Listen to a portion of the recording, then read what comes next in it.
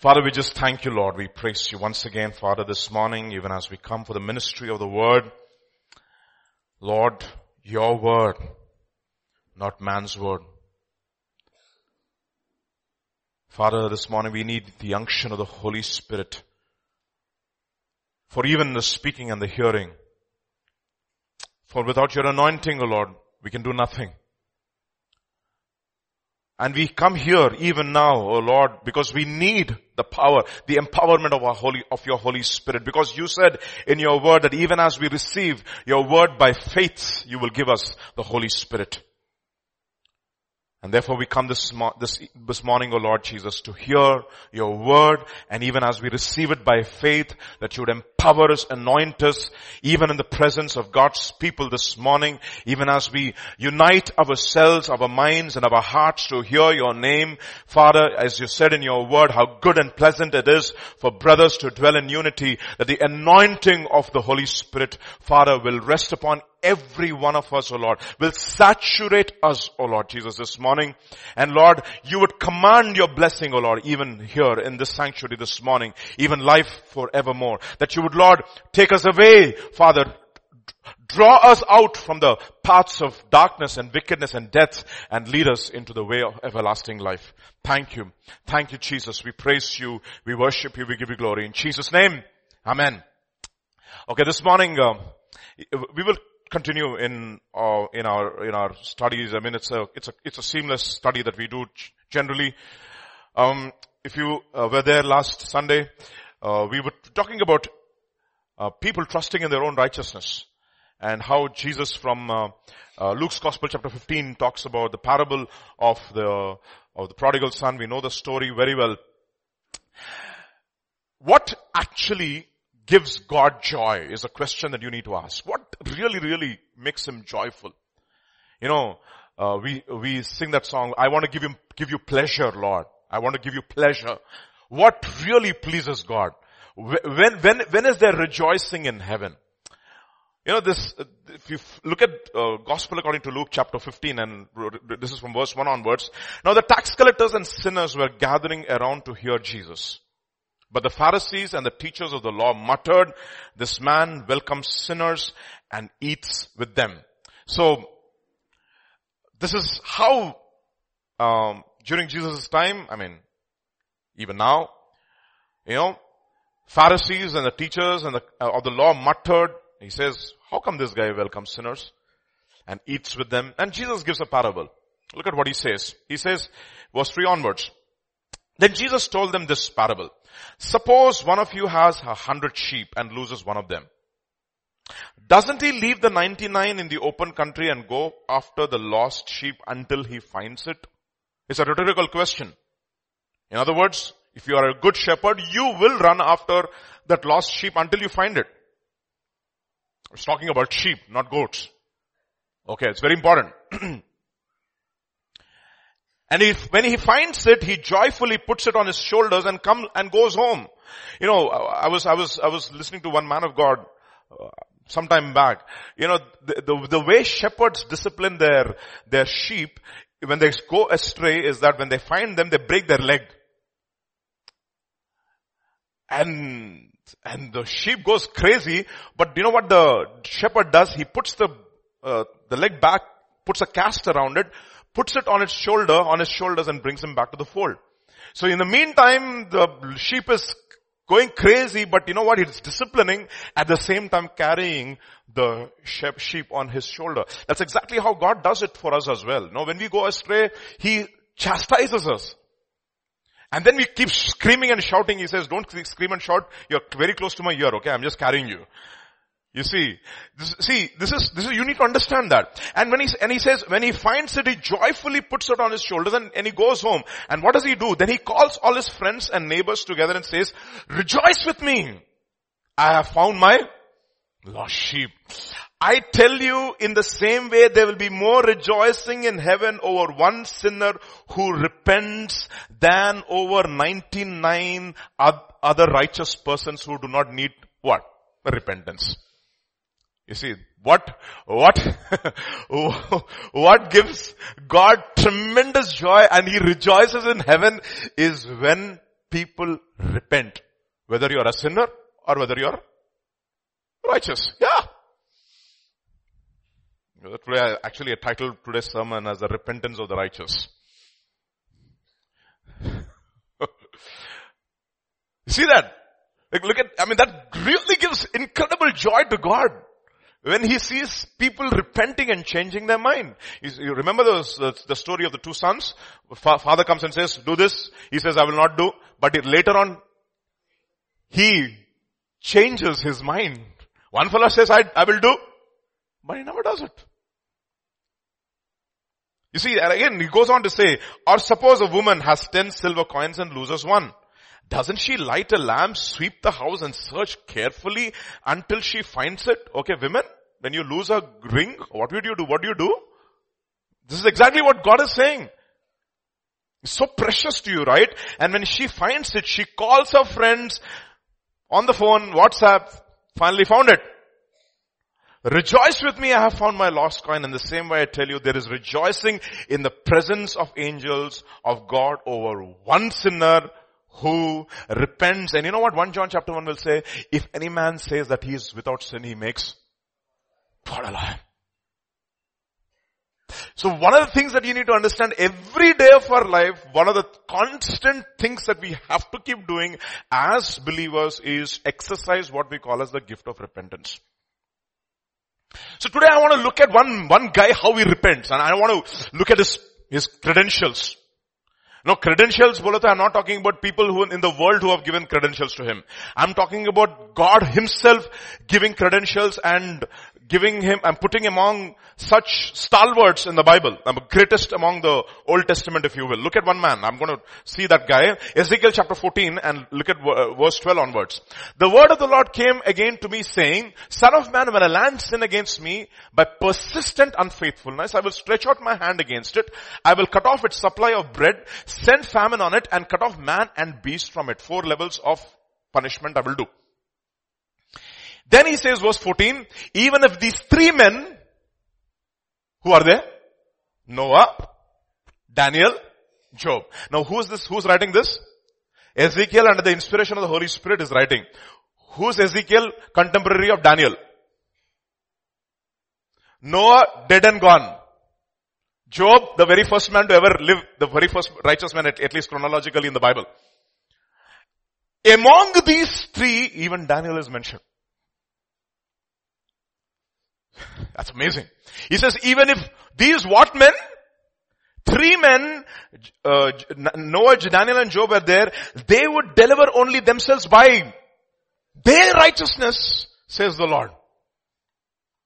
And then he goes on to say, or if I send a pestilence into that land and pour out my fury on it, and he actually mentions it 4 times, he says, these three men, but in verse 19 he says, and cut off from it man and beast. Verse 20, even though Noah, Daniel and Job were in it, as I live, says the Lord, they would deliver neither son nor daughter, they would deliver only themselves by their righteousness. You know what God is saying? This guy, Daniel, righteous man. It's like one guy giving a commendation. Ezekiel, one of the big prophets in the Old Testament, is giving commendation about another guy called Daniel. And who's Daniel? Daniel is an administrator. Later on, Jesus calls him the prophet Daniel. We call him one of the minor prophets, but he never called himself prophet. He was just one man who was an administrator. He was just like any one of us, like, going to a hostel and studying and getting a degree from University of Babylon. 3-year degree in bachelor's in whatever arts or whatever it was, no? Bachelor in arts from University of Babylon, and he topped the class. And then he got a job in the civil services in Babylon. That's who he is. Don't ever think, oh, this guy is a prophet. No, when we read the Bible, we have to apply it. Like, what did it mean then? But what does it mean now? What is it for me? And you apply it to yourself. Daniel was a guy just like us. Young guy. God doesn't say Daniel was a very wise man. Then he actually says God gave him wisdom. And then in Ezekiel chapter 28, Ezekiel chapter 28, when Satan's exposition has been given, you know what it says? You are wiser than who? Daniel. Daniel is considered to be a wise man. God is giving all these credentials. By their righteousness, God is calling Daniel righteous. God is calling Daniel wise, and this is the credentials that God has given to Daniel. And look at this man, and if you look at the exodus from Babylon to Jerusalem, it starts off by one man praying. And who's that man? Daniel.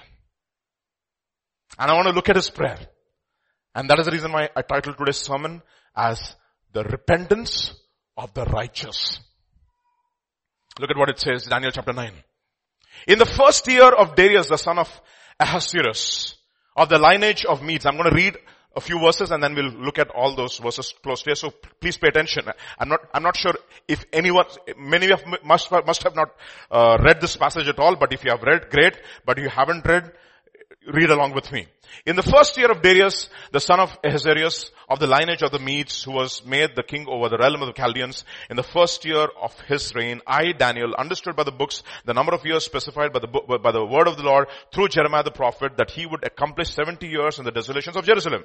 Then I set my face toward the Lord to make request by prayer and supplications with fasting and sackcloth and ashes. And I prayed to the Lord my God and made confession and said, O great God, Lord, great and awesome God, who keeps his covenant and mercy with those who love him and with those who keep his commandments.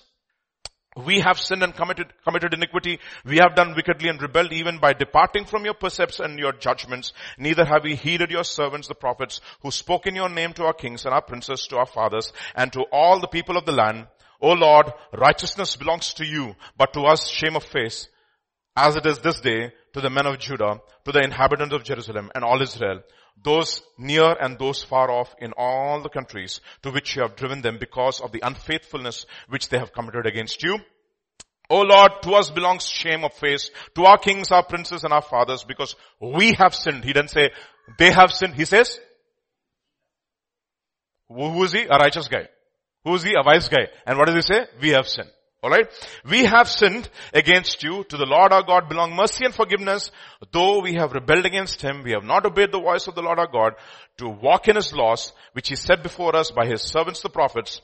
Yes, all Israel has transgressed your law and has departed so as not to obey your voice. Therefore the curse and the oath written in the law of Moses, the servant of God, have been poured out on us, because we have sinned against him, and he has confirmed his words, which he spoke against us and against our judges who judge us, by bringing upon us a great disaster, for under the whole heaven such has never been done as what has been done in Jerusalem, as it is written in the law of Moses. All this disaster has come upon us, yet we have not made our prayer before the Lord our God, that we might turn from our iniquities and understand your truth. Therefore, the Lord has kept disaster in mind. And verse 16, O Lord, according to all your righteousness I pray, let your anger and your fury be turned away from your city Jerusalem, your holy mountain, because of our sins and for the iniquities of our fathers. Jerusalem and your people are a reproach to all those around us. Now therefore our God, hear the prayer of your servants and his supplications, and for the Lord's sake, cause your face to shine on your sanctuary which is desolate. O God, incline your ear and hear. Open your ears and see our desolations, and the city which is called by your name. For we do not present our supplications before you because of our righteous deeds, but because of your great mercies. It starts off. This is a prayer of a righteous man. Fasting and prayer. And you know the result of this fast, he gets the 70 weeks prophecy. Okay. But how does it start? Daniel chapter 9 and verse 1 and 2. It says, I, Daniel, understood by books. What books, Baba? The book of Jeremiah is there. As it is written in the law of Moses is also there. So what did he have? We had the Torah. They had the prophets. He had the law and he had the prophets. And what was he doing? Understood by the books. What does it tell me? This man was a man who was a student of God's word. Who was he? A student in the University of Babylon. Okay. Also a public servant in the palace of the king. Like many of you who are servants in offices or in whichever corporates you're working in. You're all you're all supposed to be Daniels. Don't ever take these things lightly. It is not only, full-time ministers are not Daniels. David, do you think David was a man who was a full-time minister? No, he was a full-time king. He was an administrator, he was fighting wars, he was writing psalms. Meditating on the word. He's doing all his palace whatever tasks he was supposed to do. And what was his idea? His idea was to spend as much time in the presence of the Lord by finishing his work first. Okay. So, who's this Daniel? A Daniel is a man who is a student of God's word. You know what? This is an encouragement and an exhortation for all of us. How many of us are students of God's word is a question we need to ask. A student. Je suis étudiant. Student of God's word. So, in other words, he says, Daniel, understood. He just didn't read the book, he understood it. Okay? Did you read the book? Yeah. Did you understand? Not many way. But this guy understood the book. The question therefore is, first question we need to ask, how did Daniel's process of repentance begin? By reading the word. You see that? That's the first thing. It's no brainer. In other words, when you start reading the word, one of the first things God expects from all of us by the time we finish our Bible study for the day, repent. Isn't it amazing? Question therefore is, how do we read the scriptures? And Daniel understood by books, and what was the book that was available to him? In Jeremiah chapter 23, and this whole land shall be a desolation and an astonishment, and these nations shall serve the king of Babylon 70 years. How many years? 70 years. Then it will come to pass when 70 years are complete. So he exactly understood the times. He knows his word, and he says, Lord, 70 years are going to be over. Lord, we know the time has come to build. And now, before we start building, Lord, we need to repent. We need to repent. How do we read the scriptures? Question, how do we read the scriptures? How did people during Jesus' time read the scriptures? In Matthew chapter 12, they are, the disciples go into the field, no? And then they are, they're gleaning the corn and they start eating, and immediately the Pharisee says, they are dishonoring the Sabbath. And immediately Jesus says, have you not read the scriptures? Which scriptures is relevant for this time, Baba? When David went into the sanctuary and he ate the shewbread, and did not Hosea say, I desire mercy and not sacrifice? In other words, if you would have understood Hosea chapter 6, you would have understood my disciples' action. Nicodemus comes to Jesus and he says, unless you are born again, you will not enter into the kingdom of God. Unless you are born of the water and of the Spirit. He says, how can a man just enter into his mother's womb a second time and be born again? Are you a teacher in Israel? Which textbook are you reading, Baba? What is the textbook? Did not Moses say, when Moses lifted up the bronze serpent in the wilderness, and everybody who looked at the bronze serpent would be saved, would be healed from their disease and from their sickness? In the same way, the Son of Man, when he's lifted up, what was Moses not talking about me? Which book are you reading? Isn't it amazing? What book are you reading? When you read the scriptures, do you understand what it means? First of all, Romans chapter 15 verse 4. Whatever is written, I believe Daniel believed it. Whatever was written in former days, Jeremiah for him, and the prophets and the law and the prophets for him, was written for my instruction. He said, Baba, Daniel, mera instruction ke liye law and the prophets were given, that through endurance and through encouragement of the scriptures, I might have hope. Why do people don't have hope? Because when they read scriptures, they don't get what? Endurance and encouragement. Reading scriptures is a big endurance for them. I read one portion in the Bible today. I finished my daily devotion. Can you imagine how we read our Bible today over? I finished the Psalm for Let us get rid of that attitude. Okay. Another translation, for whatever things were written before were written for our learning, that we through the patience and comfort of scriptures, we should have hope. John's Gospel chapter 5, look at what he says. Jesus, but you do not have his word abiding in you, because whom he sent him you do not believe. In other words, if you have the word abiding in you, you would have known me. It's simple, no?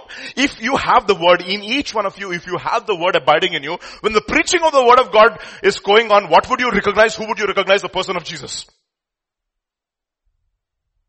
If the word is, that is the reason why he says, I write to you, young men, because you have overcome the evil one. How? Because the word of God abides in you richly. And that is the reason why he says in Ephesians chapter 5 and Colossians chapter 3, let the word of God abide in you richly, speaking to one another with psalms and hymns and songs of worship, admonishing one another.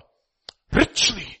And if the word of God is truly abiding in each one of your hearts, you know what? You know how will you come, when you come to the church, you will get confirmation as to what God has already spoken to you through the week. Do you come with that kind of an attitude? That is the reason why he says in Jeremiah chapter 6 verse 10, he says, my people, they don't have what ears? They have uncircumcised ears. In other translations, in our local translations, he says, my people have unprepared ears. They don't come prepared when they come to church. They're mostly tired, or they just come casually, or it is just another ritual for them, but they don't come expecting to hear from God. And therefore what happens? You search the scriptures, for in them you think that you have eternal life, and these are they which testify of me, and I'm standing right in front of you, and all your Bible reading is useless because you're not able to recognize me. You see? John Piper preached one sermon called, he wrote a book. I started reading the Bible with supernatural eyes. Wow, what a title it is. Reading the Bible with supernatural eyes. You wonder, no? When they talk about, is it lawful for us to divorce? Have you not read that in the beginning? Which book are you reading, Baba? Stop those fellows from saying Hosanna, Hosanna. Have you not read Psalm 8? That out of the mouths of babes and sucklings, he has ordained praise. Is it okay for she had 7 husbands? Do you err because you do not know the scriptures nor the power of God? What an indictment. It's called smackdown. To the doctors of the law. And every time they would ask Jesus this question, how do you read the scriptures? That's exactly how you need to ask yourself. We are all students of the word of God. How do you read the scriptures? Meeru vachananni ela chodutaru. Very important. How do you read the Bible? You know, brother, I'm not very educated. I'll come to that. Luke's Gospel, chapter 10, you need to be well read. I'll come to that. Luke's Gospel, chapter 10. And behold, a lawyer stood up and put him to the test. Teacher, what shall I do to inherit eternal life? He said to him, what is written in the law? How do you read it? You know what? How David reads the law? Boy, he says, he delights in the law of the Lord, and in his law meditates day and night. How can you delight in the law? Leviticus. People to read through Leviticus is, oh brother, I am reading through Leviticus. Oh, it is such a tough book to read. And he says, I delight in Leviticus.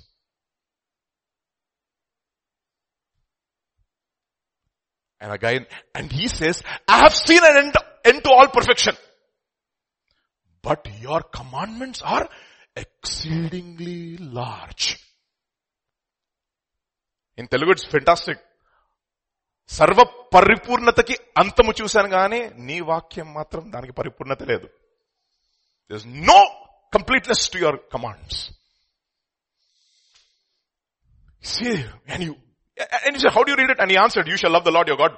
I read it well, he said. You shall love the Lord your God with all of your heart, with all of your soul, and with all of your strength, etc. And he said to him, you have answered correctly. Baba, if you write an examination today, you will get A. Problem is, do this.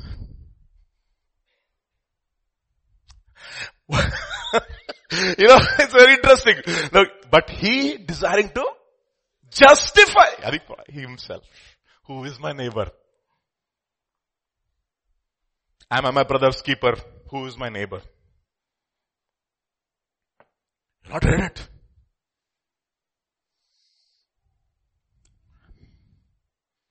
Luke chapter 24. This is interesting, no? Then he said to them, this is on the road to Emmaus.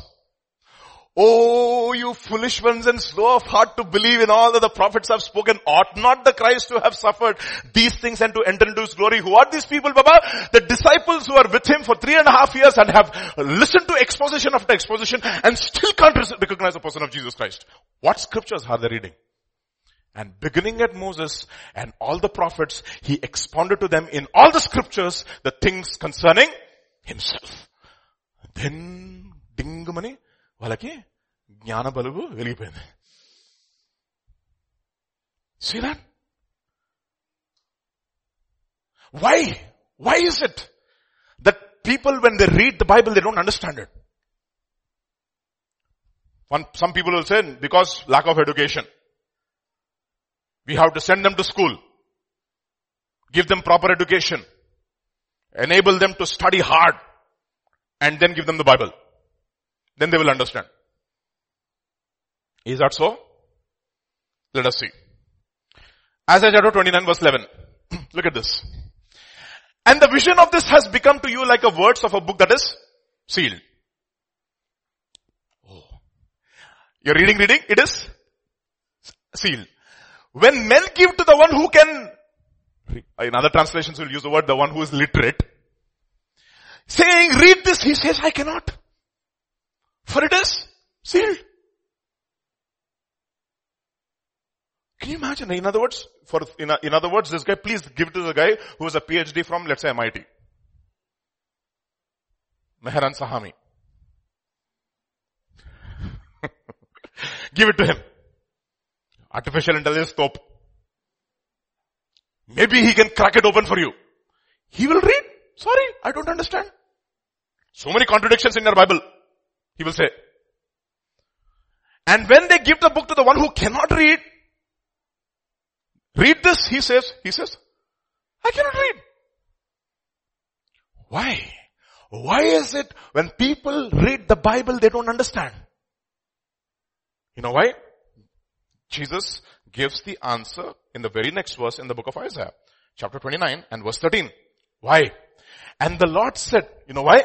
Because these people draw near with their mouth and honor me with their lips, but their hearts are far. And therefore, while their hearts are far from me and their fear of me is a commandment which is taught by men, and therefore they are not able to understand. You see that? You're not able to understand. You know why? Because their hearts are not for me. Question is therefore, do you have a heart for God? Then you will understand the Bible. Therefore, in order to understand the Bible, should you go to college? No, you should have a heart for God. In other words, if you believe, I remember when we started the pastors conference for the very first time. Okay, this was, you know it, right? You know whom I'm talking about. The very first time, this was about 2011 if I'm right, whereabouts. The very first pastors conference, we had a gentleman coming from some village in Telangana. He said when he got saved, he couldn't read and write. Absolutely couldn't read and write. And he went and asked the Lord, I didn't go to school, Lord. I want to read your Bible, Lord. And that very night when he went to sleep, God gave him in the vision, gave him the understanding, gave him the language. The next day he started opening the Bible and he could read. In Telugu. I'm talking about Telugu. Telugu Bible, you people all educated from top schools, read Telugu Bible.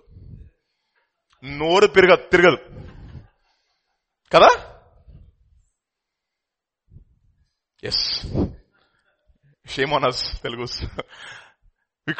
And he started reading. And I remember another story of this lady who was saved, who couldn't read, and she had this desire to read the Bible a lot, and she wanted to listen to the word. Only her daughter, she studied till grade 5, and she asked her daughter, every time she used to come back from school, she would say, please read for me the Bible. And she would read, and one day she would say, Lord, I want to read your word, and it's too much for me. The second-hand information mujhe nahi chahiye. I want to read your word first hand. And that night, the very fire of God came on her head, came on her tongue, opened her tongue, and she could start reading the Bible. That's exactly, these are not cock and bull stories. This is the things which have really happened. So therefore, to study and read the Bible, do you have to go to college? You need a heart for God. You see, for God to do a miracle in your life, is it a big thing? Is it a big thing? It's not. What are you going through is a question. Do you believe therefore? But God is looking for a heart. That is the reason why Warren Wiersbe says, I love that saying, God doesn't require big heads.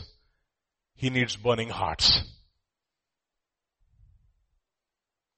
Okay. Yesterday we were looking at, wisdom has built her house. It is established by understanding, and by knowledge you fill it up with what things? Good and pleasant things. Knowledge is like good and pleasant things. It is like going to IKEA and buying the best furniture. But if you don't have a house built on wisdom, where will you keep the knowledge? Useless. You need wisdom. Heart for God. If your heart is not, doesn't matter if you come to church, you do whatever it is, God will not, this is useless only. This one guy who thought he could use the sacrament, so to speak, and be delivered. His name is Joab. 1 Kings chapter 2. The news came to Joab, for Joab had defected to Adonijah, though he had not defected to Absalom. So Joab fled to the tabernacle of the Lord and took hold of the horns of the altar, and King Solomon was told Joab had fled to the tabernacle of the Lord. There he is by the altar. And then what happens? So King Solomon sent Benaiah the son of Jehoiada, saying, go strike him down. So Benaiah went to the tabernacle of the Lord and said, thus says the king, come out. And you know what the story is. He struck him down and he died. Who is this guy? Joab. What is he doing? Holding on to the altars of the tabernacle. Where is this altar? This altar is in the outer courts. Near the brazen altar, after which you have the laver, and then you have the holy place. Right at the altar you have the sacrifice, and the altar has 4 bronze horns, and when you do a sacrifice, the priest has to apply the blood on the 4 horns of the altar. And what does it mean? He's hanging on to the horns of the altar means, you know what? I'm hanging on to the sacrifice of the blood of Jesus in my life. Please, let me go. But who is this Joab? Did he repent? Did he once go to church? He killed one guy called Abner by deception. And he killed another guy called Amasa by deception. He killed Absalom by deception. And finally, when his time came, he tries to hang on to the altar of God. And do you think God is going to say, okay? No way. Your heart is far from me. I was reading this sermon by Spurgeon. On this particular thing, the title of the sermon was holding on to the horns of the altar. And it talks about this is 19th century, 1800s, okay? This is 19th century Britain, when there's this rich man in that city who was dying of cholera. And he's not saved. Okay? He's never been to church. He's not saved, and he's in the deathbed. And just before he's dying, he calls his friend, he says, please bring me Spurgeon. So he's insisting, I want Spurgeon. Please bring me Mr. Spurgeon, the pastor of Metropolitan Tabernacle. Please call him. And the guy says, okay, fine. And he goes to Mr. Spurgeon and he says, my friend is dying and he's insisting that you should come. And he says, who's this person? I don't even know. He says, no, but he's insisting. He doesn't want anybody next to his bed. He wants only you. Spurgeon says, okay, fine, let me go. And Spurgeon goes to this hospital, and this guy is already there, almost dying, and he asks him, why did you ask me to come? You know what that guy says? all my life I had the best. If I had to send my children to the school, I'd send them to the best school. If I had to build a house, I got the best architect. Okay. If I had to go for a vacation, I went to the best place. And now I'm dying, I want the best minister next to me.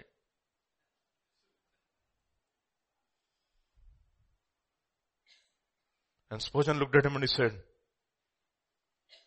you think my bestness is going to save you? It is like Joab hanging by the horns of the altar. You're going to die. Your heart is not there for God.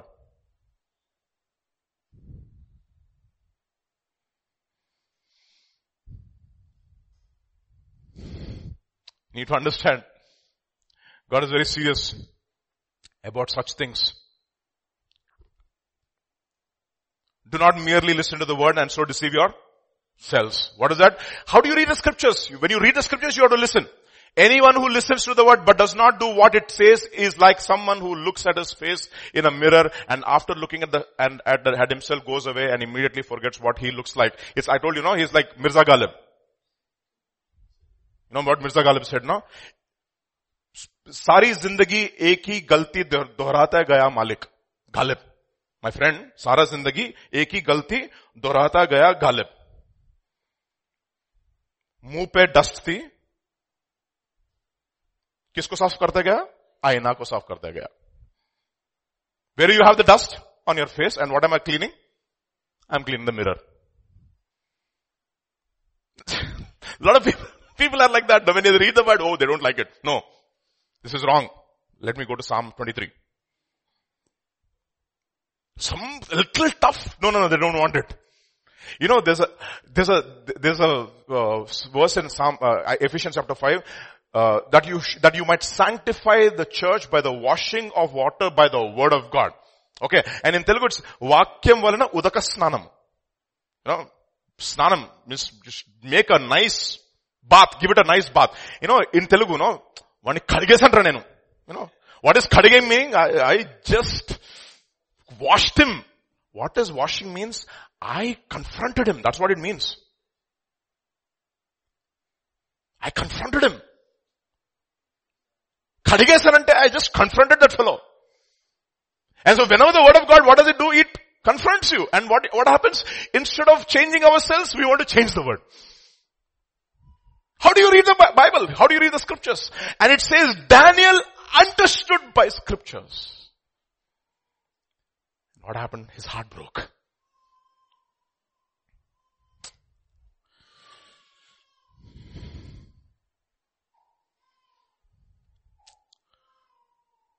Do not merely listen to the word. Deceive yourselves. Anyone who listens to the word but does not do it. And what happens to that guy? But whoever looks intently, this is important. How do you look into the word? Intently. You know what intently means? With intention. You have an intention when you're reading. Today, I want to learn something about God, and after God has spoken to me, I want to change. That has got the word of, that's exactly how the word of God works. It's got the power to change in those who believe. Intently into the perfect law that gives freedom and continues in it, not forgetting what they have heard, but doing it, they will be blessed in what they do. How do we read the scriptures? Question. How do we read the scriptures? First question. Daniel asks us, how do you read the scriptures? Scriptures which encourage you, which exhort you. All scripture is given by the inspiration of God. It is for doctrine, for instruction, for reproof, for instruction, for correction, and for instruction in righteousness. For reproof, for correction, for instruction in righteousness, so that a man of God is thoroughly equipped for every good work. Armed, it says, for every good work. Alright? Read the scriptures.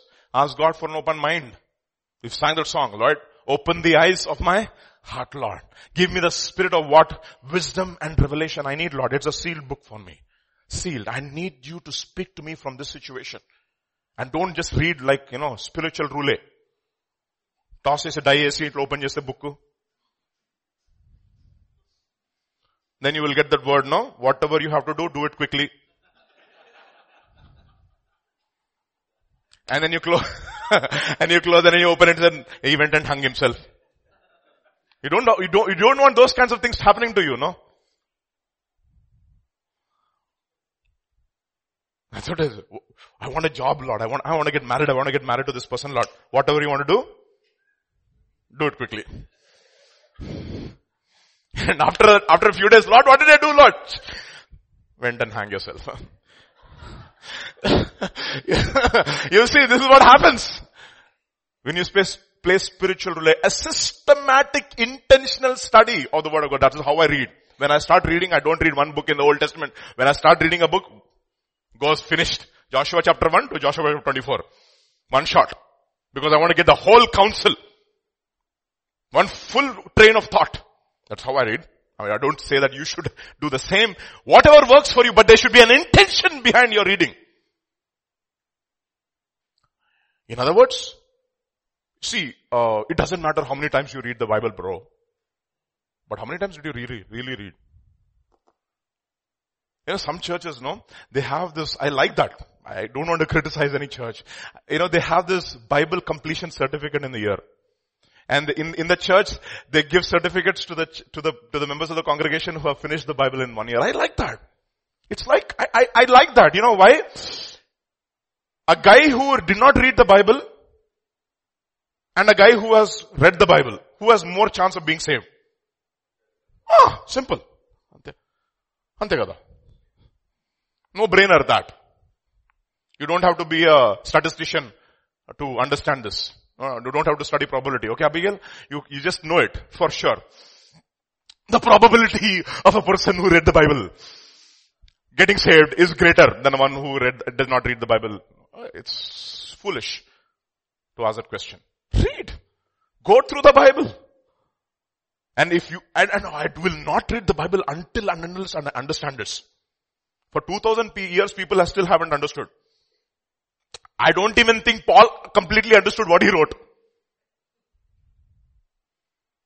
Really? He only understood to the level that he understood. Think about it, no? Einstein just made E is equal to MC square. We use that everywhere now. Yeah? Even in computer science. Big time. Alright. So how do you read is important. Then, Daniel chapter 9. I set my face toward the Lord God to make requests by prayer, sackcloth, supplications, ashes, etc. And what did I do? We have sinned. Question, how do I read the scriptures? Second, after I read the scriptures, how is my confession? Lot of people have said, I have sinned. Pharaoh said, I have sinned. Only to harden his heart later without any genuine change. I have sinned, I have sinned, I have sinned. All he was worried about the consequences of his actions. Never real genuine change. There was another guy called Balaam, a double-minded man. He said, I also have sinned. Only to put a stumbling block to cause Israel to sin and never dealt with his covetous heart. What did he want? He wanted the death of the righteous and he also wanted the salary of wages of unrighteousness. He wanted the wages of unrighteousness and he also wanted the death of righteousness. Double-minded man, and he says in scriptures that double-minded man will receive nothing from the Lord. What does he receive? Receiving once, he will not get the gift of repentance. He will not change. Another guy who said, sorry, this is Judas, no? Said, I have sinned and went and hung himself. Achan said, I have sinned, but it is too late. Saul said, I have sinned, but never wanted the approval of God, only approval of men. Never.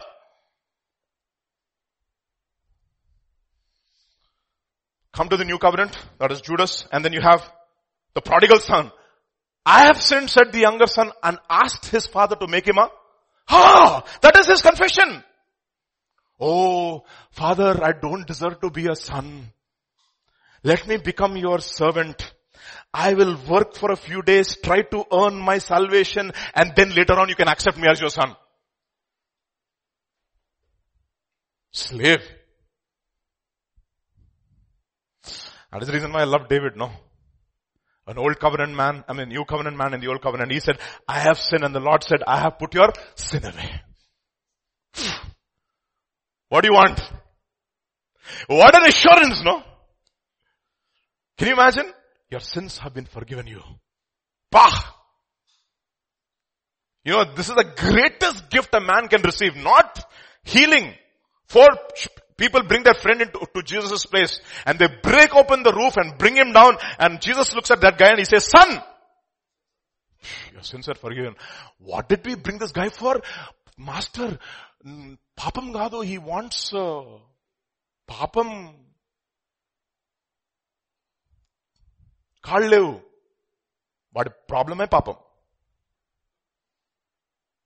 Sins are forgiven. Sister also was praying, no? Those who are forgiven much, love much. Simon, Simon, I came to your house. You did not give me water to drink. But this lady, by the time washing my feet with tears, you did not give me a kiss. She has not stopped giving kisses. You not anoint my head with oil, but she has not stopped anointing my feet with the best that she has. Her sins, which are many, have been forgiven. Therefore, she loves much. What an assurance to have. The greatest assurance that you can ever have in your life, the greatest blessing is your sins are forgiven. Not only your sins are forgiven, like Jesus, but like Pastor was saying, you're just not forgiven, you have been justified. Just as if you have never sinned in your life. Clean shit. Wow. That is New Testament. Why? Why? This is important. For all have sinned and fall short of the glory of God. So, question is, how is our confession? Genuine? Genuine truly from our heart. Lord, you know my heart, Lord. You know nothing is hidden from your sight. Nothing is hidden.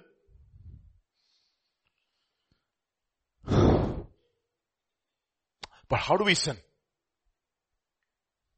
First way we sin is this. We have sinned by departing from your commandments and your precepts. How do we sin?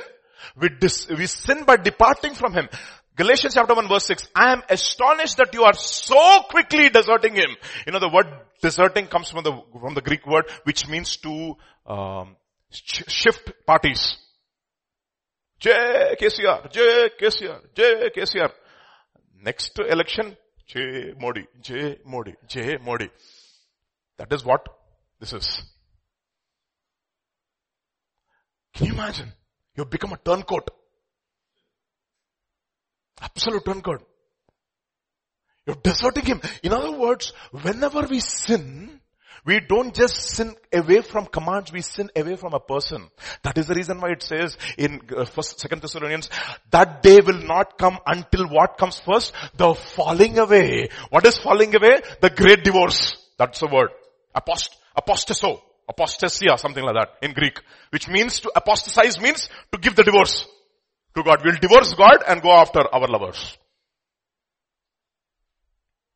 So and he says, you quickly desert. Sometimes I feel it appears to be quick, but the process is very, very slow in the heart. Drifting happens very slow. You know that, right? Drifting is a slow process. For example, if you want to check that out, you can go to, let's say, one river here. Let's say you can go to Musi River maybe here. I don't know if that is good enough. Or maybe Hussain Sagar and just put one log and do nothing. After a while it is there near Buddha. How did it enter near Buddha? Slowly drifted. It was near to you first and said, Vijay, you are my God. After a while, slowly drifted close to Buddha. Vijay, you're too far. Buddha is my God. You see, that's how drifting happens. Slowly. It's such a very subtle thing. You miss one meeting. Okay. One Bible study. Slow. Hey, nothing is happening. I'm okay. Nothing is happening. Or let's say you come first one Sunday, 1 minute late. I'm just giving an example. Nothing happened. Thank God. Pastor didn't see any. Otherwise he'll see me. I remember for those days, no? He would look at the time and he say, Vijay, you're 59 seconds late.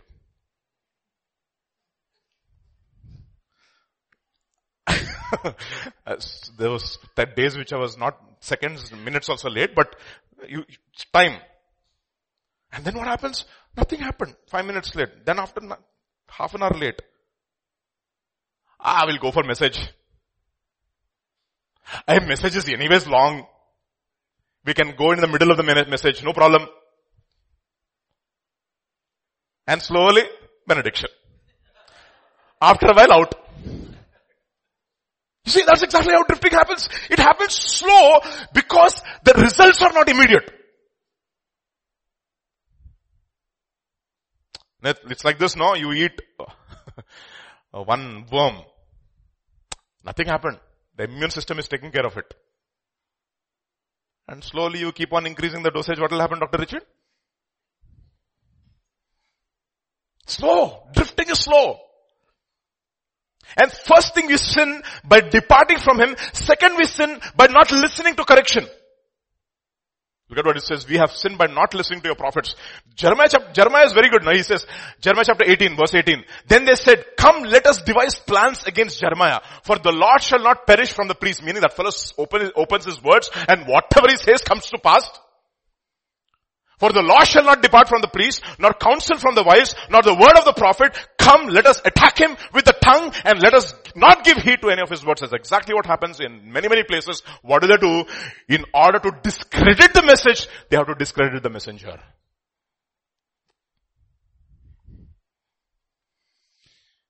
And then you know what Jeremiah says?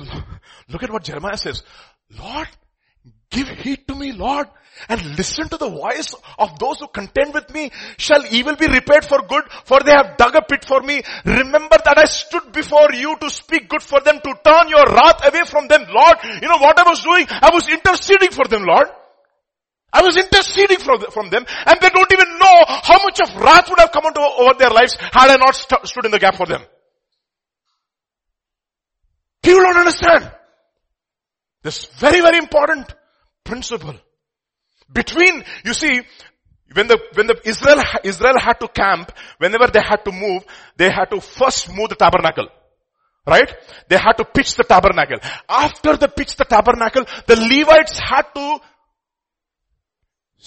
pitch their tents around the tabernacle, and then Judah, tribes, east, west, north, south, they have to arrange themselves around the tabernacle. And why should the Levites be between the tabernacle and the people? Because the wrath of God should not come into the camp and destroy them. So what was the purpose of the Levites? So they would protect the people. And you know what happened over here? Jeremiah is saying, Lord, don't you know, Lord, so many times, Lord, I interceded for them and said, Lord, give them some more time, give them some more time. This is how they deal with me.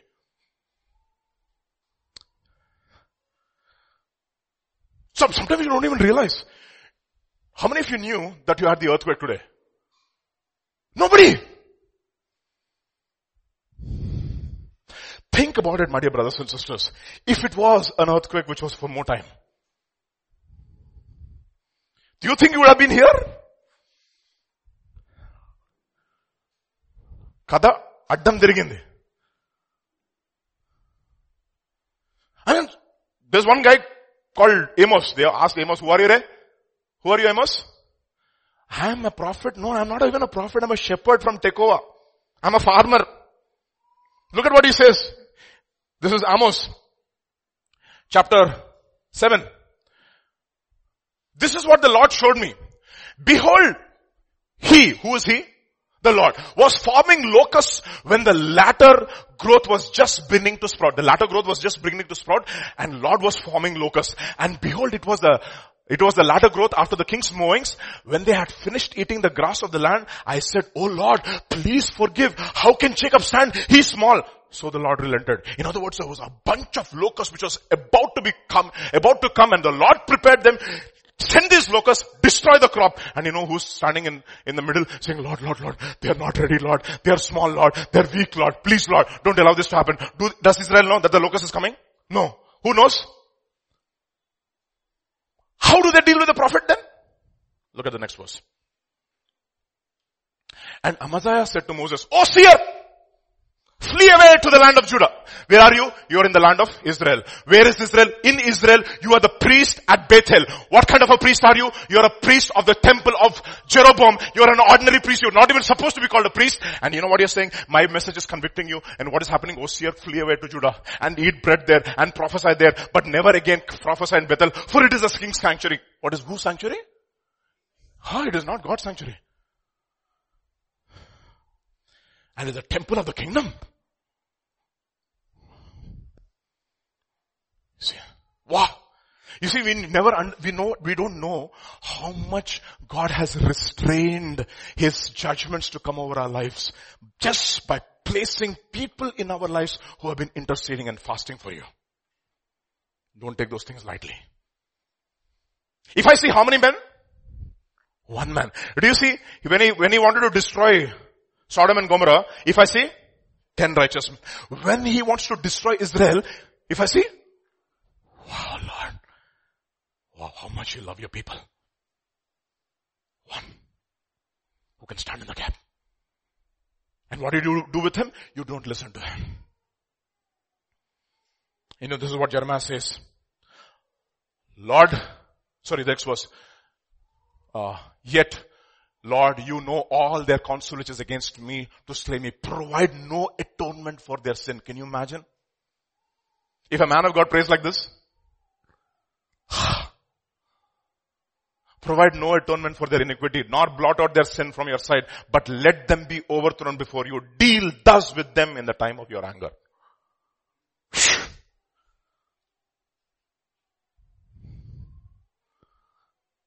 Don't listen to the prophet. This is what will happen to you. First, how did they sin? They departed from Him. Second, how did they sin? They did not listen to the prophets. Third, how did they sin? Let me show you. To us belongs shame, but we are not. Oh, have you seen? People are not ashamed of themselves anymore, of their sin. I remember those days when I mentioned this some time back. When we went to our relative's home, when Star TV just came. Okay, Star TV was just entering into India. How many channels? 15 channels. You put any channels? 4,000 channels. Almost. 15 channels only Telugu news. Kada? Those days, Star Plus was coming and we were all there in my relative's house, and suddenly who was there? Bold and the Beautiful. On TV. Immediately my aunt, she took the remote control and she switched it off. Fast forward 20 years. Everybody in the dining room. In the living room. No more dining room. The living room has become dining room. In front of the television, item number going on screen. And everybody is eating. It's not bothering them. And if one of my cousins, he doesn't want to eat, you know what they do? Flip open the camera on the phone. Open a song.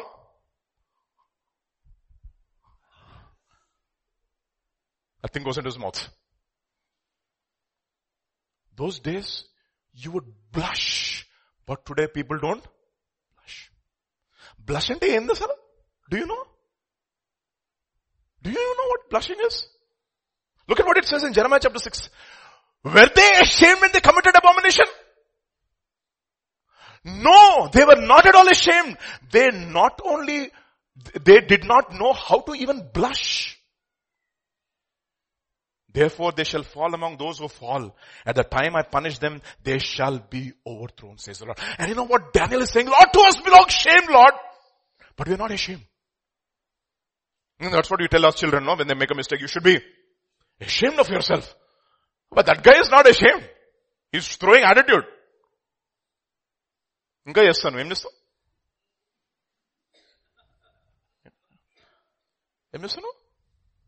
I mean, they grow up.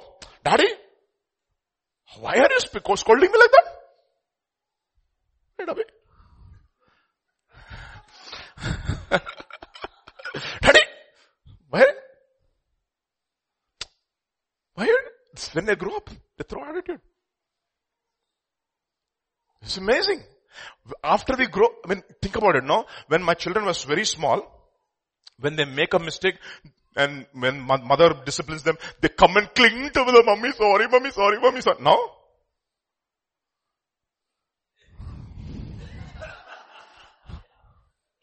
You see that? See? Become brazen now. If you go to the West, they don't even know how to give respect to the professors. In the class, they will sit like coffee. They'll walk into the class anytime they want. And they get out anytime they want. But in our India, see the culture in India is, thank God it's good. Guru Mukhasya Vidya Labhyate. US and Canada, sir, this is how they respond. I'm not kidding. You will be shocked when you go there. All the Desis and all the Chinese and Iranians will be sitting. Excuse me, sir, can I have a question? Don't call me sir. Call me Bob. The professor will say. Bob means Robert. Call me Bob. There's no respect. And the clothing, you know what I'm talking about, no? ATS and IIIT, I know.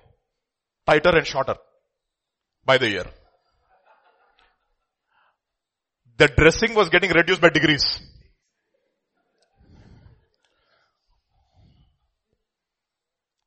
And they don't blush. They're so brazen. They're so bold. You know that? Absolutely no qualms when they come and talk to anybody. Professor. The professor has to walk like this in the class. Sometimes. Brazen. You see, people have lost. Adam and Eve, when they sinned, they were ashamed. Our generation, when we sin, we are brazen. Show off. And you know what? Then Daniel is saying, Lord, to us belongs shame. And we are not ashamed. When are we ashamed? Jeremiah chapter 2 verse 26. As the thief is ashamed when he's found.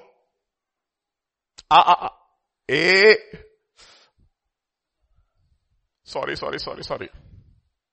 That is when you are ashamed. Otherwise, దొరికితే అందరు దొంగలే లేకపోతే అందరూ దొరలు.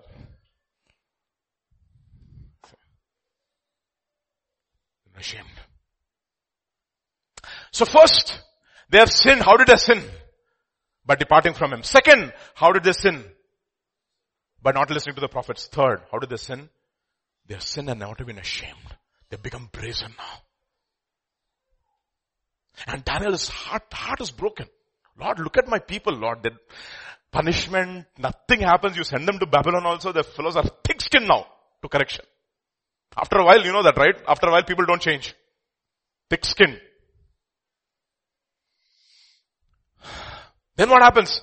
As it is written in the law of Moses. In other words, we do not take God's word seriously and therefore we sin. That's why we sin. Because we don't think that they will have consequences for our actions.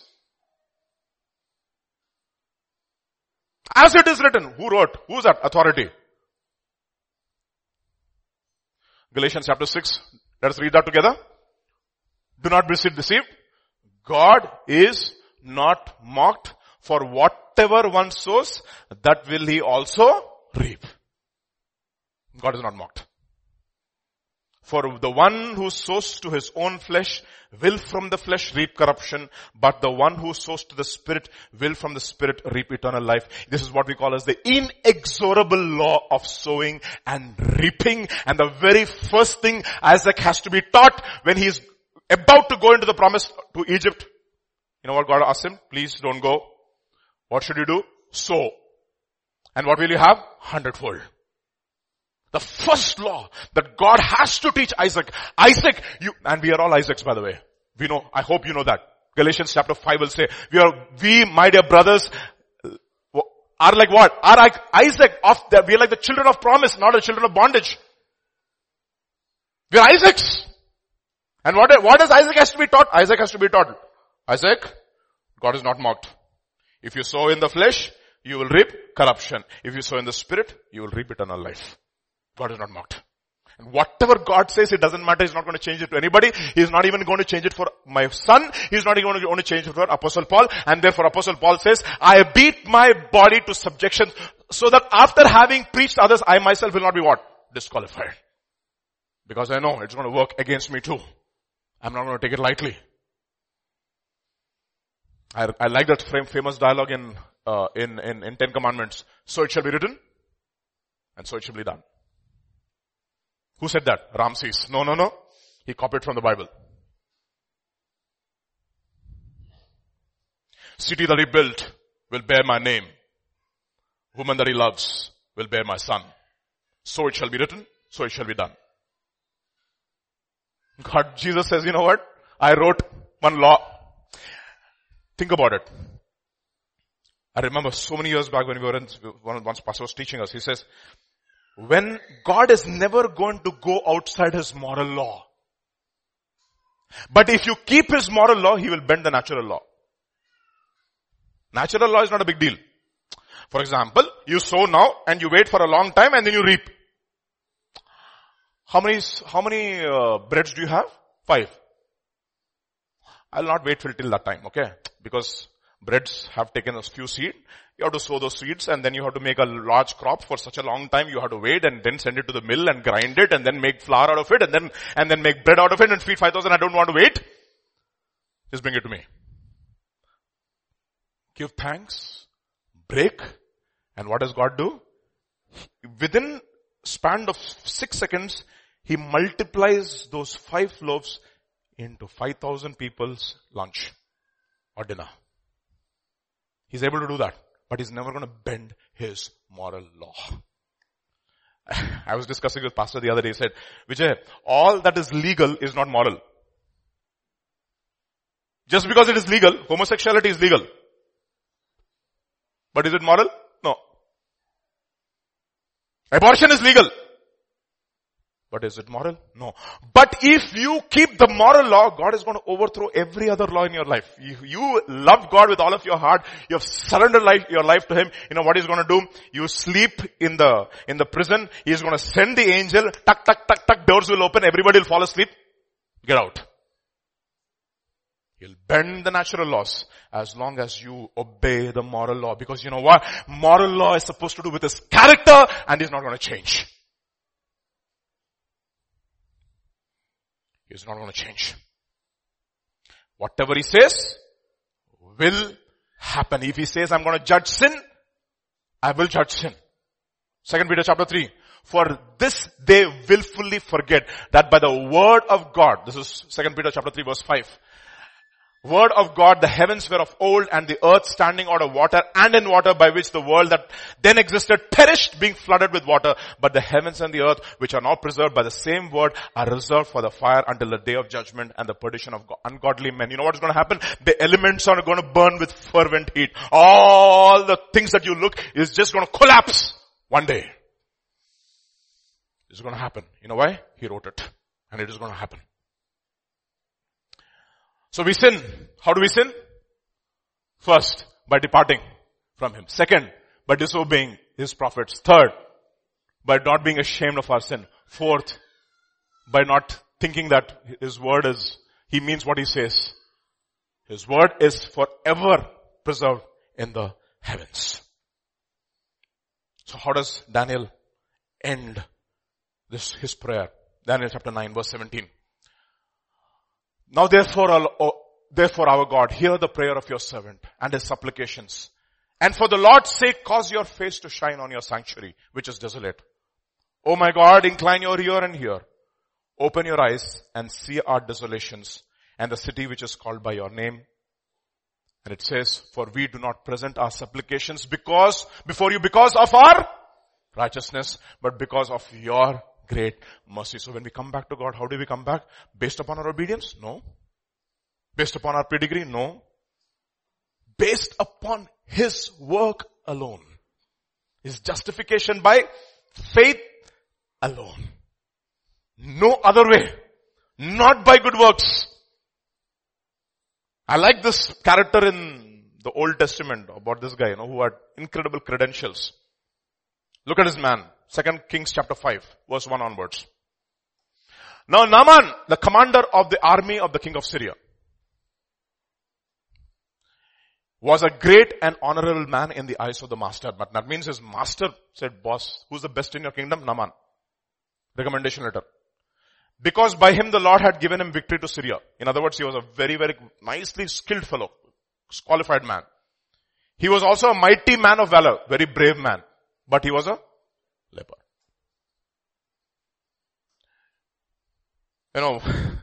Tim Keller in one of his teachings, he says, I think you heard it. He says, a lot of people, they think they have made it until they realize a problem in their lives and they know that they are so vulnerable. Anything can happen any moment. Anything can happen any moment. What are you? The best in your kingdom. What are you? In the eyes of your master, you are the blue-eyed boy. The Wagoner, in other words. That's what they call him, the blue-eyed boy, Wagoner. The eyes of your master, and you are so accomplished. You're a brave man, but you're a leper. What can you do? What can you do, Baba, with your leprosy? Nothing. That means you're literally falling apart in your life. And that is the reason why, Michael Phelps and all these people with all their gold medals, they know there's something wrong with them. The youngest Wimbledon champion was Boris Becker. I think when he was age of 16, he won the Grand Slam, Wimbledon. And after that, he became a drunkard. And he went into depression, he wanted to commit suicide. He talks about that in his memoirs. Accomplished, brilliant. But what? A leper. Everything falling apart in his life. A leper. What can he do now? And then you know what happens? And the Syrians had gone out on raids and had brought back a captive, a young girl from the land of Israel. You see, God uses the foolish things of the world. That's exactly what happened. What we call as campus recruitment. Kada? So the Syrians went on campus recruitment. You're all laughing. And they brought one young girl as an employee in Naaman's home. How many of you went through campus recruitment? Not many. Are you? Why are you ashamed? Good, no? So, this is talking about you. A man, who's this lady? Young girl from the land of Israel. Do you know her name? No. What is she going to be employed as a servant? Then she said to her mistress, if only my master were with the prophet who is in Samaria, for he would heal him of his leprosy. You know what she's saying? You know what? She spoke the gospel to him. You know what? My master is so well accomplished. All his credentials is not going to make him righteous before God. He's a leper and he will die a leper if he doesn't go and visit the prophet. How different righteousness is with God. With all your accomplishments, what are you going to do? That is the reason why it says in Mark's gospel, he says, what does it profit a man if he and he loses his own soul? And what will a man will give in exchange to his soul? He is leprous. Nothing can do. Nothing can happen to him. And you know what God uses? He uses the foolish things of this world and he uses all you young girls recruited in your software companies. Young men also included, okay? And you know what God is going to do? If only, sir, you would know the God that I serve. And God will heal you of whatever you're going through. That is how you bring people into the kingdom. If only, sir, you know. And you know something? This guy is going to listen to the servant's suggestion. Can you imagine what kind of a servant she was? great man Naaman is going to listen to a small, simple servant in our home who is a captive. He's a captive, that means, this girl would have been one of the most hard-working, diligent girls who has earned the trust of the master. And one of the things, all of you children, wherever you're working, try to do your level best so that you can earn the trust of your boss. It's so very important to do that. So that when your boss is in trouble, he will call you. He knows whom to call.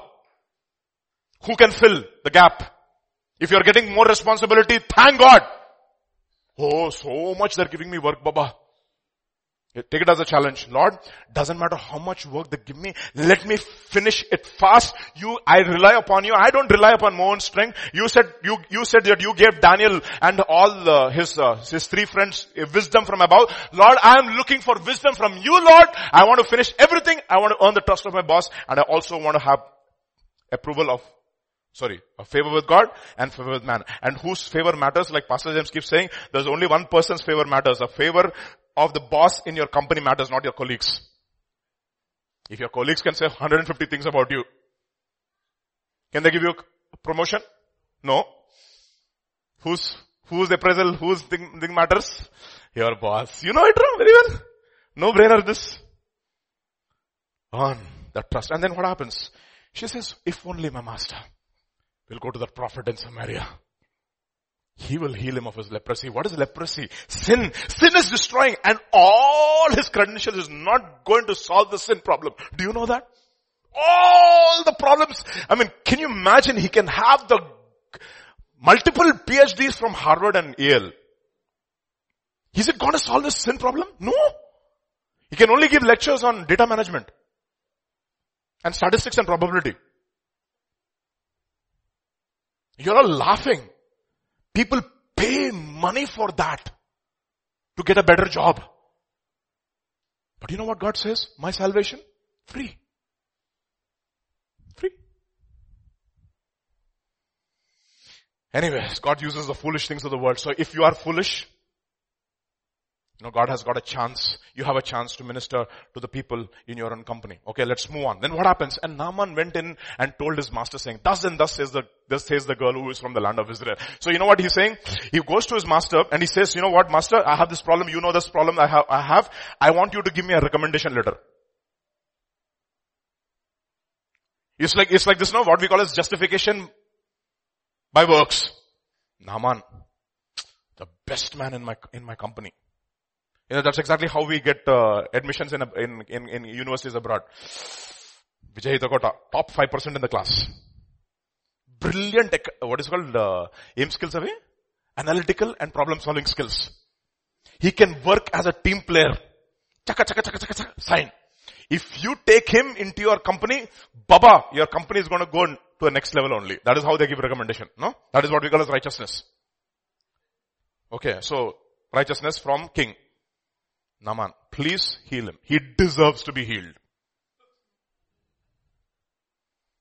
What does he do? He deserves to be healed. And where does this guy go? He goes to the king. And what does the king do? Tears his robe. Am I God? For once he spoke the truth. Look at what this guy is doing. He's trying to create mischief. And Elisha says, please shut your mouth, send him here. And what does Elisha do? This guy, I deserve to be healed first. Second, I don't want your healing for free. What do I have? 6,000 shekels of silver, 10 changes of garments, gold. How much money? A lot of money. Okay. And you give me healing, I'm going to give you back in kind. I don't want anything for free. That is what we call as pride. The lofty looks of men. They deserve to be healed. That's what they say. Baba, you worked so hard. You deserve this promotion. How many times you've heard that from your own mouth? I'll deserve this promotion. You deserve this vacation. Only thing that we deserve is hell. For sure. The wages of sin is death, and eternal separation from God is what we deserve. Everything else is what? Grace. That's what is. How much do you earn? More than I get. More than I deserve. How much do you earn? More than I deserve. How was your promotion? Better than I deserve. If that is your equation, Baba, you're the safest. So what happens this guy? This guy goes, so he departed and took with him 10 talents of silver, 6,000 shekels of gold. Lot of money, 10 changes of clothing. And it happened when the king of Israel read this letter, am I God to kill and make alive? And this man sends a man to heal me of my leprosy. Therefore, please consider and see how he seeks to call us. So it was when Elisha, the man of God, heard that the king of Israel had torn his clothes that he sent to the king saying, what did he say? Why have you torn your clothes? Please let him come to me and he shall know that there is a prophet in Israel. He doesn't say there's a miracle worker in Israel. No. There's a prophet in Israel. Then what happens? He asks him, go and dip yourself in Jordan. 7 times. Elisha doesn't even come out. It's amazing. It just doesn't even come out. And what is he expecting? Oh, Mr. Naaman, you are such a great man. You deserve my company. Ask that Naaman, please go and dip yourself in Jordan for 7 times and he'll be healed. And this guy is in full anger. That is what we call as offense. Full offense. The offense is directly proportional to your righteousness. Really. It is true. The more righteous you are, the more you will get offended. Do you know that? Only those people who think that they are the chief of sinners will never get offended. You know, when people cut you, it pains. Right. Why did they cut you? Don't they know my surrender? Lord, don't you know my surrender? How much I surrendered for you? How much I gave up for you? Your righteousness, I know. And your offense is directly proportional to your righteousness.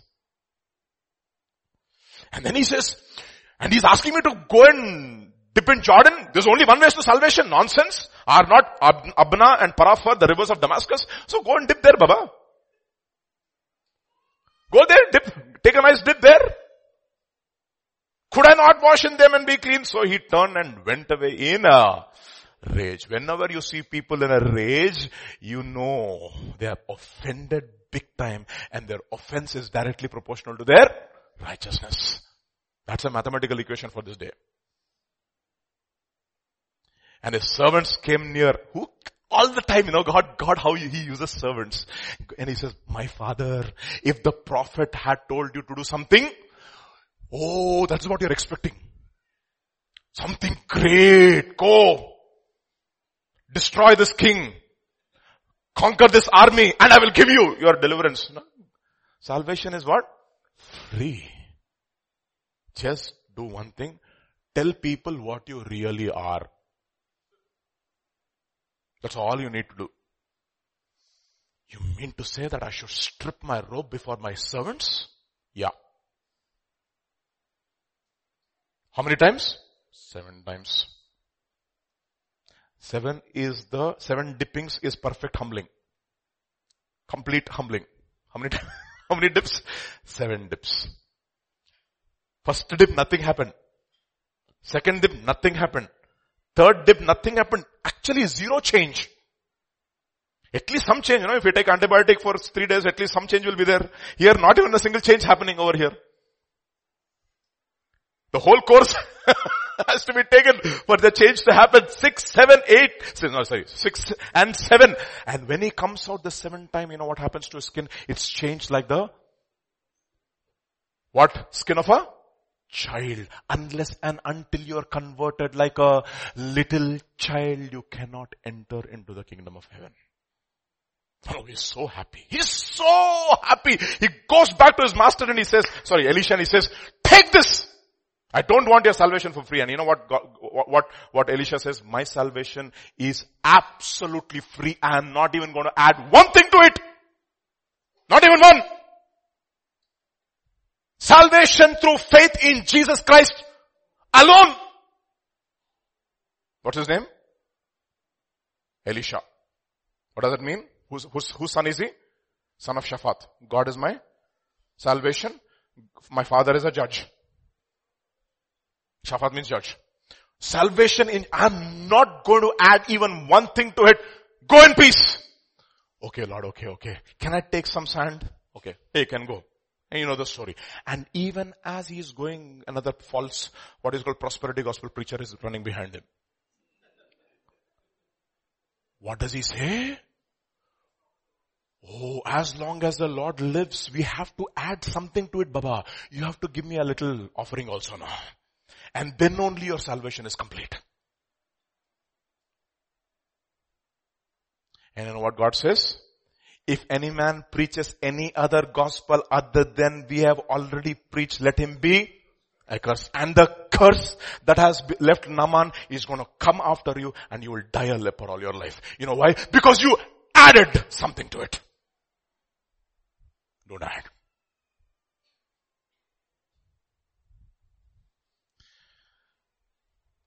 You don't deserve.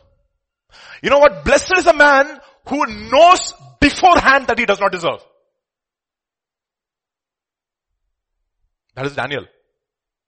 Lord, to you belong righteousness, to us belong shamefacedness. Lord, we do not come to you based upon our righteousness, but Lord, we come to you based upon your tender mercies and your steadfast love, and based upon your covenant, Lord. I come to you. Nothing in my hands I bring, simply to the cross I cling. Naked come to thee for dress, helpless look to thee for grace. Fall I to the fountain fly, wash me, Savior, or I die. Or I die. I need you to dress me up. There was another guy. They were persuading Jesus and saying something very interesting about him. This is found in Luke's Gospel chapter 7. When Jesus had finished saying all this to the people who were listening, he entered Capernaum. There was a centurion servant whom his master valued highly, was sick and about to die. Now this is ulta, okay. There was a servant who was well and a master who was sick. Here a servant who is sick and a master who is well. Okay. The centurion heard of Jesus and sent some of the elders of the Jews to him, asking him to come and heal his servant. Now look at the credentials of the servant, of the centurion. When they came to Jesus, they pleaded earnestly with him. This man, deserves deserves to have you do this. Can you imagine how they come and, Lord, that he deserves, Lord. He deserves your mercy. Because he loves our nation and has built our synagogue. Maku oka temple kadichadu maku. Maku gudi kadichadu. I remember, no, when I was in near, what's that place? Manikonda. We were living in an apartment and the owner was asking us, do you want to buy our apartment? We were living on the top floor, beautiful apartment. And he said, only one problem, Vijay Garu, you will not get loan for this apartment. You will have to, it's difficult to get loan, but I'm trying my level best to get the papers in order. I said, why will I not get loan for this apartment? And he said, you know what, actually we had permission only till 4th floor, but we managed and we built the 5th floor also. And we told that guy, registrar, please overlook it and sign the whatever no objection certificate. And we only gave him 5 lakh rupees. And that guy was a very nice man. He gave half that money to the temple near our home.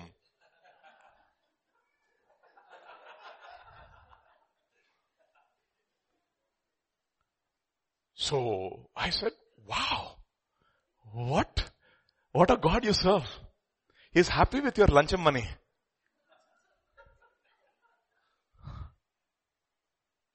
Huh? You know what? Jesus, this guy deserves. Manako gudi kadichadu maku. He constructed a synagogue for us. He deserves your mercy.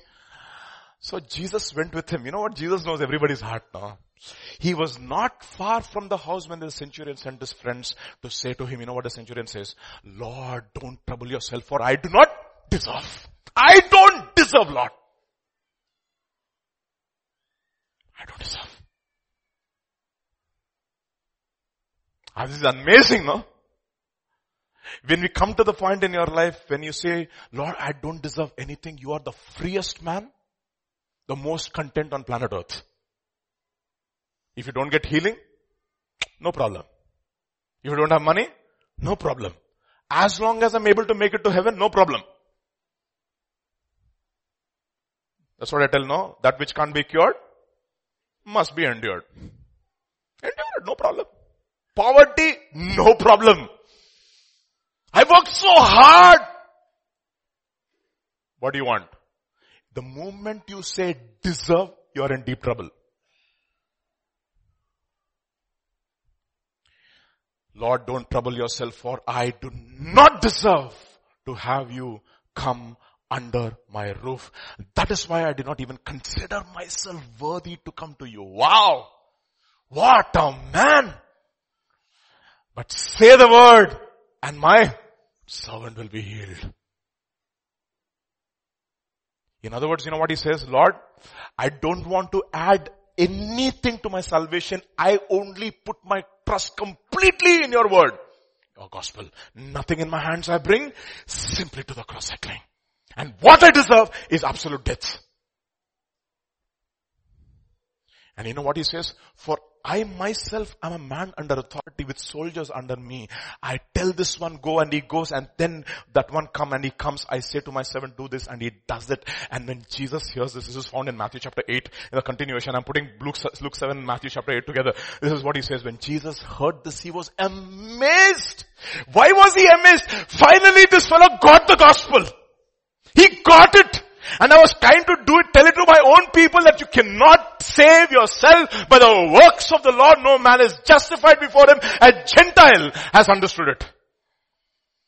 A Gentile has understood it. Truly I tell you, I have not found anyone in Israel with what? Such great faith. And I say to you, that many will come from the east and the west and will take their places at the feast with Abraham, Isaac and Jacob in the kingdom of heaven.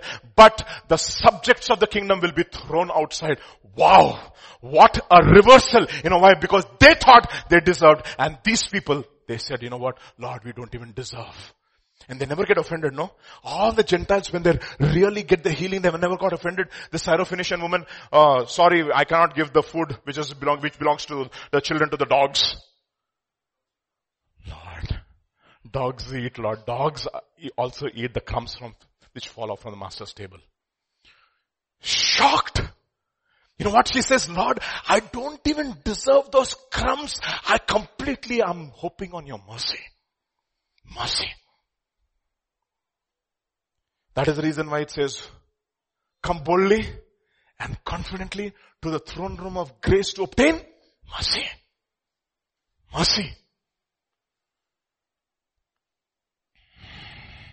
That is the reason I look at what Romans chapter 4 will say.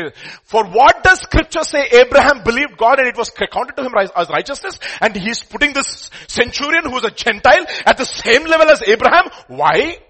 Now to him who works, the wages are not counted as grace but as debt. He deserves. But the wages of sin is death. But to him who does not work but believes on him who justifies the ungodly, what? His faith is credited to him as righteousness. And what did Jesus say to the centurion? This is what he says. I say to you, truly I have not found anyone in Israel with such great faith. And that faith is going to be credited to you as righteousness. And this morning, if you believe I don't deserve anything, you are the perfectly qualified to receive the grace from God. Perfect qualification you have. Lord, I do not deserve. Even look at his credentials. You know what his credentials? Lord, I'm a man under authority. I say to this fellows, go, he goes. I say to this fellow, he comes. But even all those credentials, they are my righteousness, absolutely filthy rags before you. Nothing of my credentials matter, Lord. It doesn't matter how many people say, sir, you're great, sir, you're great, sir, you're great. Unless and until you say, I am great, it's not going to matter.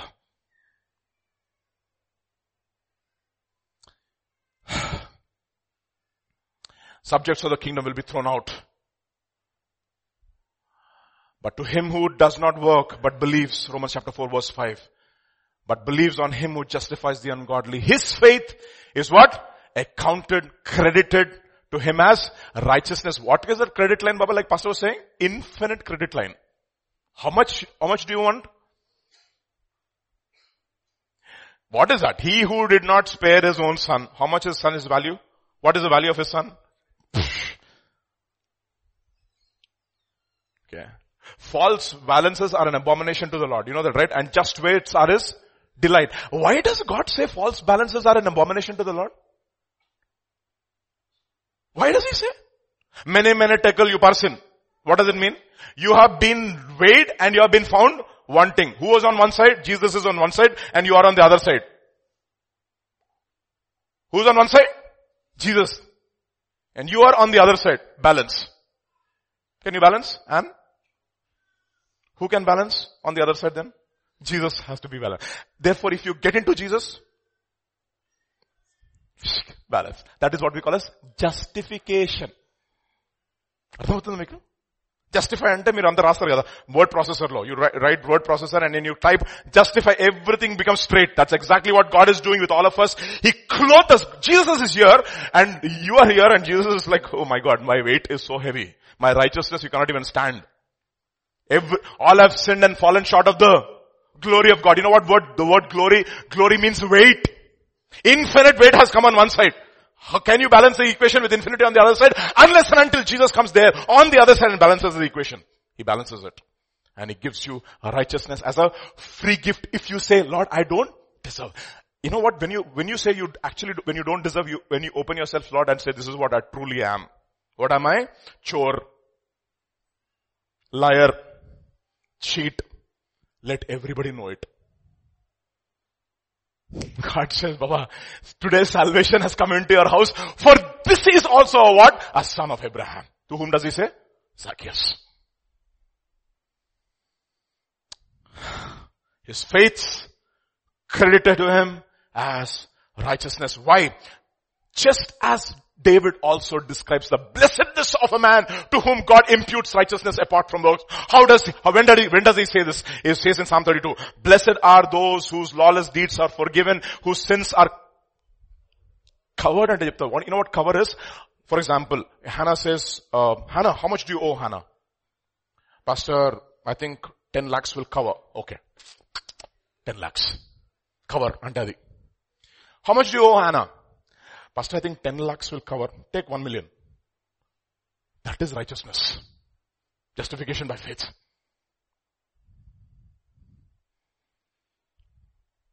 Blessed are those whose lawless deeds are forgiven and those whose iniquity. And you know what Daniel says? Lord, we don't come to even my righteousness. Ezekiel can call me righteous. But when I look at my own life, Lord, I'm absolutely nothing without you.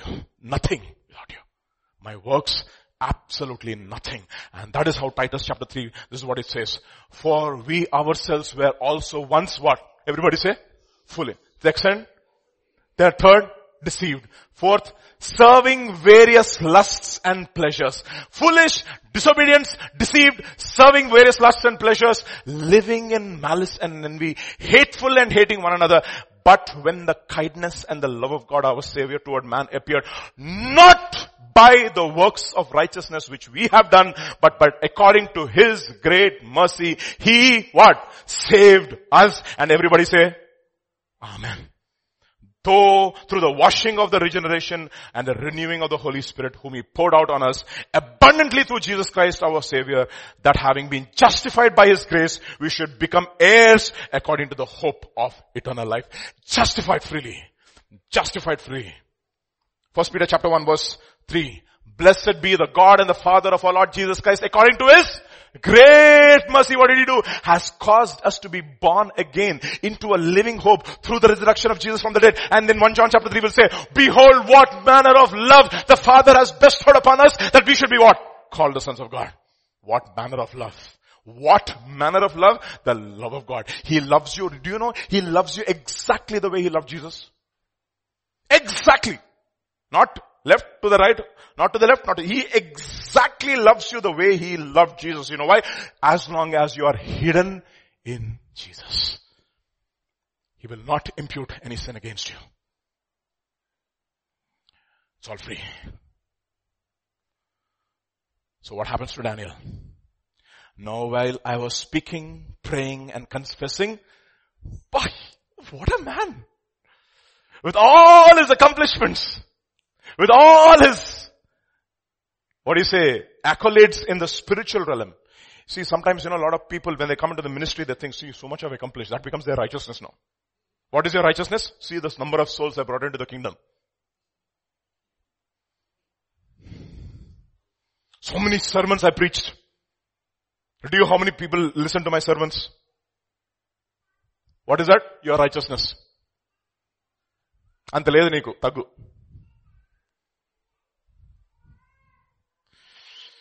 Now while I was speaking, praying and confessing my sin and the sin of my people Israel and presenting my supplication before the Lord my God for the holy mountain of my God. Yes, while I was speaking in prayer, the man Gabriel, whom I had seen in a vision at the beginning, being caused to fly, kya baat hai, reached me the time of the evening and informed me and talked with me and said, "Oh Daniel, I have now come forth to give you skill to understand." This is what he calls him. I like this. At the beginning of your supplications, the command went out, and I have come to tell you, for you are greatly beloved. Kya baat hai? This is my beloved son in whom I am so well pleased. And when we are all in Christ Jesus, you know what he says?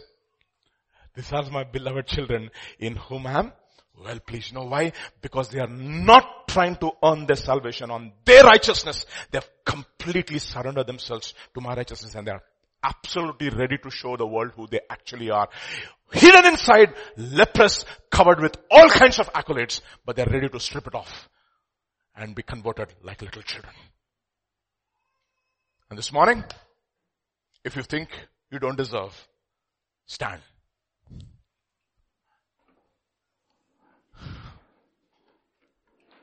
So when you stand, you actually said, I don't deserve, right? Let's sing that. Let's sing that, only by grace.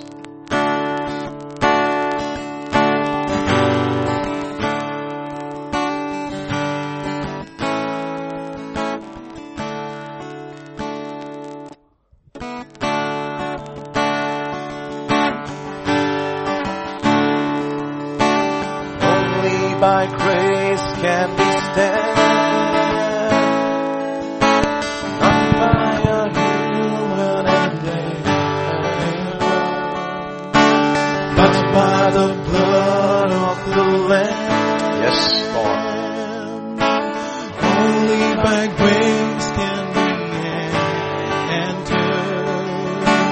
Only by grace can we stand.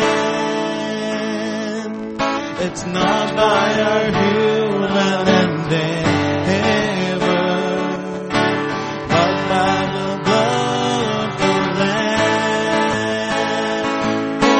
Into your presence you call. Oh, you call. Hallelujah. Into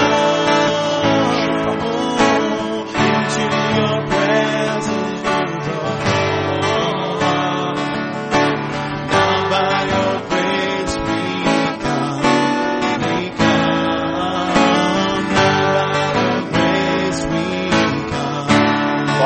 Our transgressions. Oh, Lord, if you mark our transgressions, who can stand? Thanks to your grace, we are cleansed by the blood of the Lamb. Yes, Lord.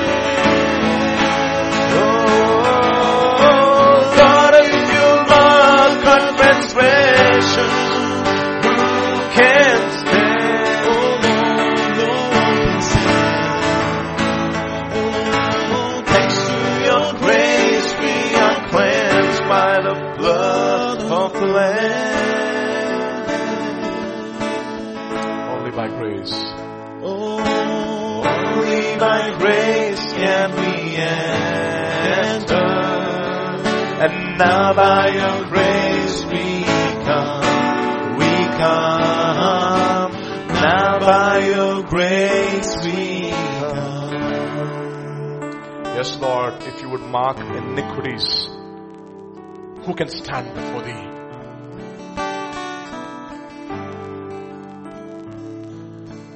And this morning, Father, I pray for every one of us who truly from the bottom of our hearts have confessed that they do not deserve.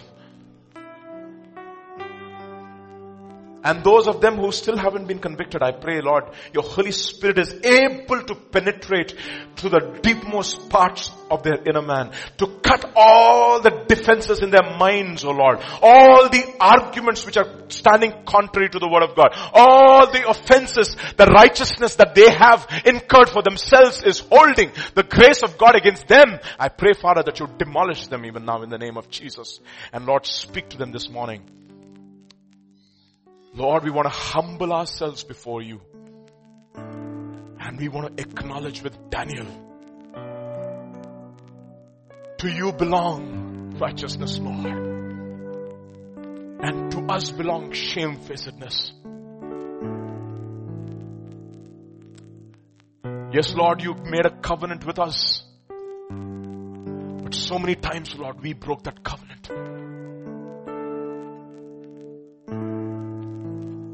Father, forgive us.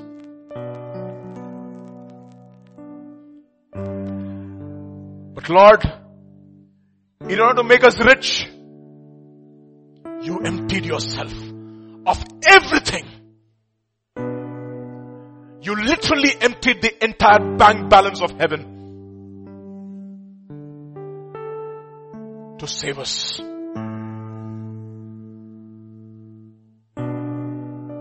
My dear brothers and sisters, let me tell you this morning in the name of Jesus that there is an incredible investment of God in your life. He has invested His only begotten Son. What is causing you to worry? He who did not spare His own Son. He who made His Son to be sin for us so that we could become the righteousness of God in Him. He who made His Son into a curse on the tree so that we could inherit the blessing of Abraham. He who made His Son absolutely ugly on the cross so that we can be given beauty for our ashes. He who became absolutely poor so that we could be made rich in Him. And He has given us the guarantee, the very Holy Spirit, the Spirit of Christ inside of us, as a guarantee for that inheritance that we will enjoy one day. The investment of God in our lives cannot be taken for granted, my dear brothers and sisters. It's huge. And therefore let us lay aside every offense. And let us say, Lord, I don't deserve. I may be having people under me to whom I will call and they will come, whom I will go and they will go. But Lord, all the credentials in the world, Father, my righteousness, which I think that can give me a deserving stand before your eyes, is absolute rubbish. All the postings that I have in my flesh is filthy rags, is counted as dung, Lord. It would stink in your nostrils, is an abomination in your sight. Oh Jesus, this morning I pray that you grant us truly the gift of humility, as one has given a prayer request. Lord, the gift of humility. That we will truly strip ourselves and show what we truly are before you. So that, Lord, when we completely humble ourselves, when our humility becomes complete, Lord, you will change us, Father, into children, and our skin will become white as snow. What can wash away my sin? Nothing but the blood of Jesus. Your blood speaks a better word than all the empty claims that are made upon this earth. Speaks righteousness for me, stands in my defense. Jesus, it's your blood, and therefore nothing in my hands we bring. Simply to the cross we cling. Naked come to thee for dress. Helpless look to thee for grace. Father, we don't want to add anything to your work on the cross. Father, we just want to come against the spirit of Gehazi even in our own lives, which will cause us to add something to your works. Lord, rid us of that, Lord, in this morning in your sanctuary. Jesus, we love you. We praise you, Father. Enable us to enjoy freedom truly from every guilt and every shame. And enable us to leave the sanctuary assured, having been justified freely by the grace through the atonement of Jesus on the cross. Thank you, Father. Thank you. Father, we just thank you. We praise you. We give you glory. Nothing in our hands we bring. Simply to the cross we cling like Jacob, Lord. Break us. And I pray, Father, that you declare us just not forgiven, but righteous, just as if we have never sinned. Oh, Jesus. Father, let all those who think that they are righteous be granted the spirit and the gift of repentance this morning. We thank you, Lord. We praise you. We worship you.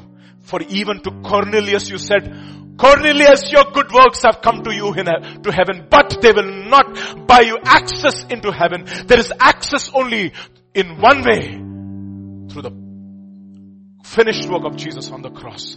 And my son, my servant will come and preach the gospel to you. And everyone to whom the gospel is preached, when they come and humble themselves before God. Lord, you said the doors of heaven are open. And Lord, there is rejoicing in heaven over one sinner who repents. And Lord, I pray, Lord, this morning, Father, let there be rejoicing in heaven, O Lord, Father. For you will find not just one, many in the sanctuary who would repent and turn from their wickedness and from their own righteousness, O Lord. Thank you. Thank you, Jesus. Thank you, Lord. We praise you, we worship you, Father, we give you glory. We give you honor. And even as your children go into the rest of the week, the blessing of the living God, let it pursue them and overtake them, even as they walk in obedience to your commands all the days of their lives. For in Jesus' name we pray. Amen. Amen. May the grace of our Lord Jesus Christ, the love of the Father, and the fellowship of the Holy Spirit rest and abide with each one of you. In Jesus' name. Amen.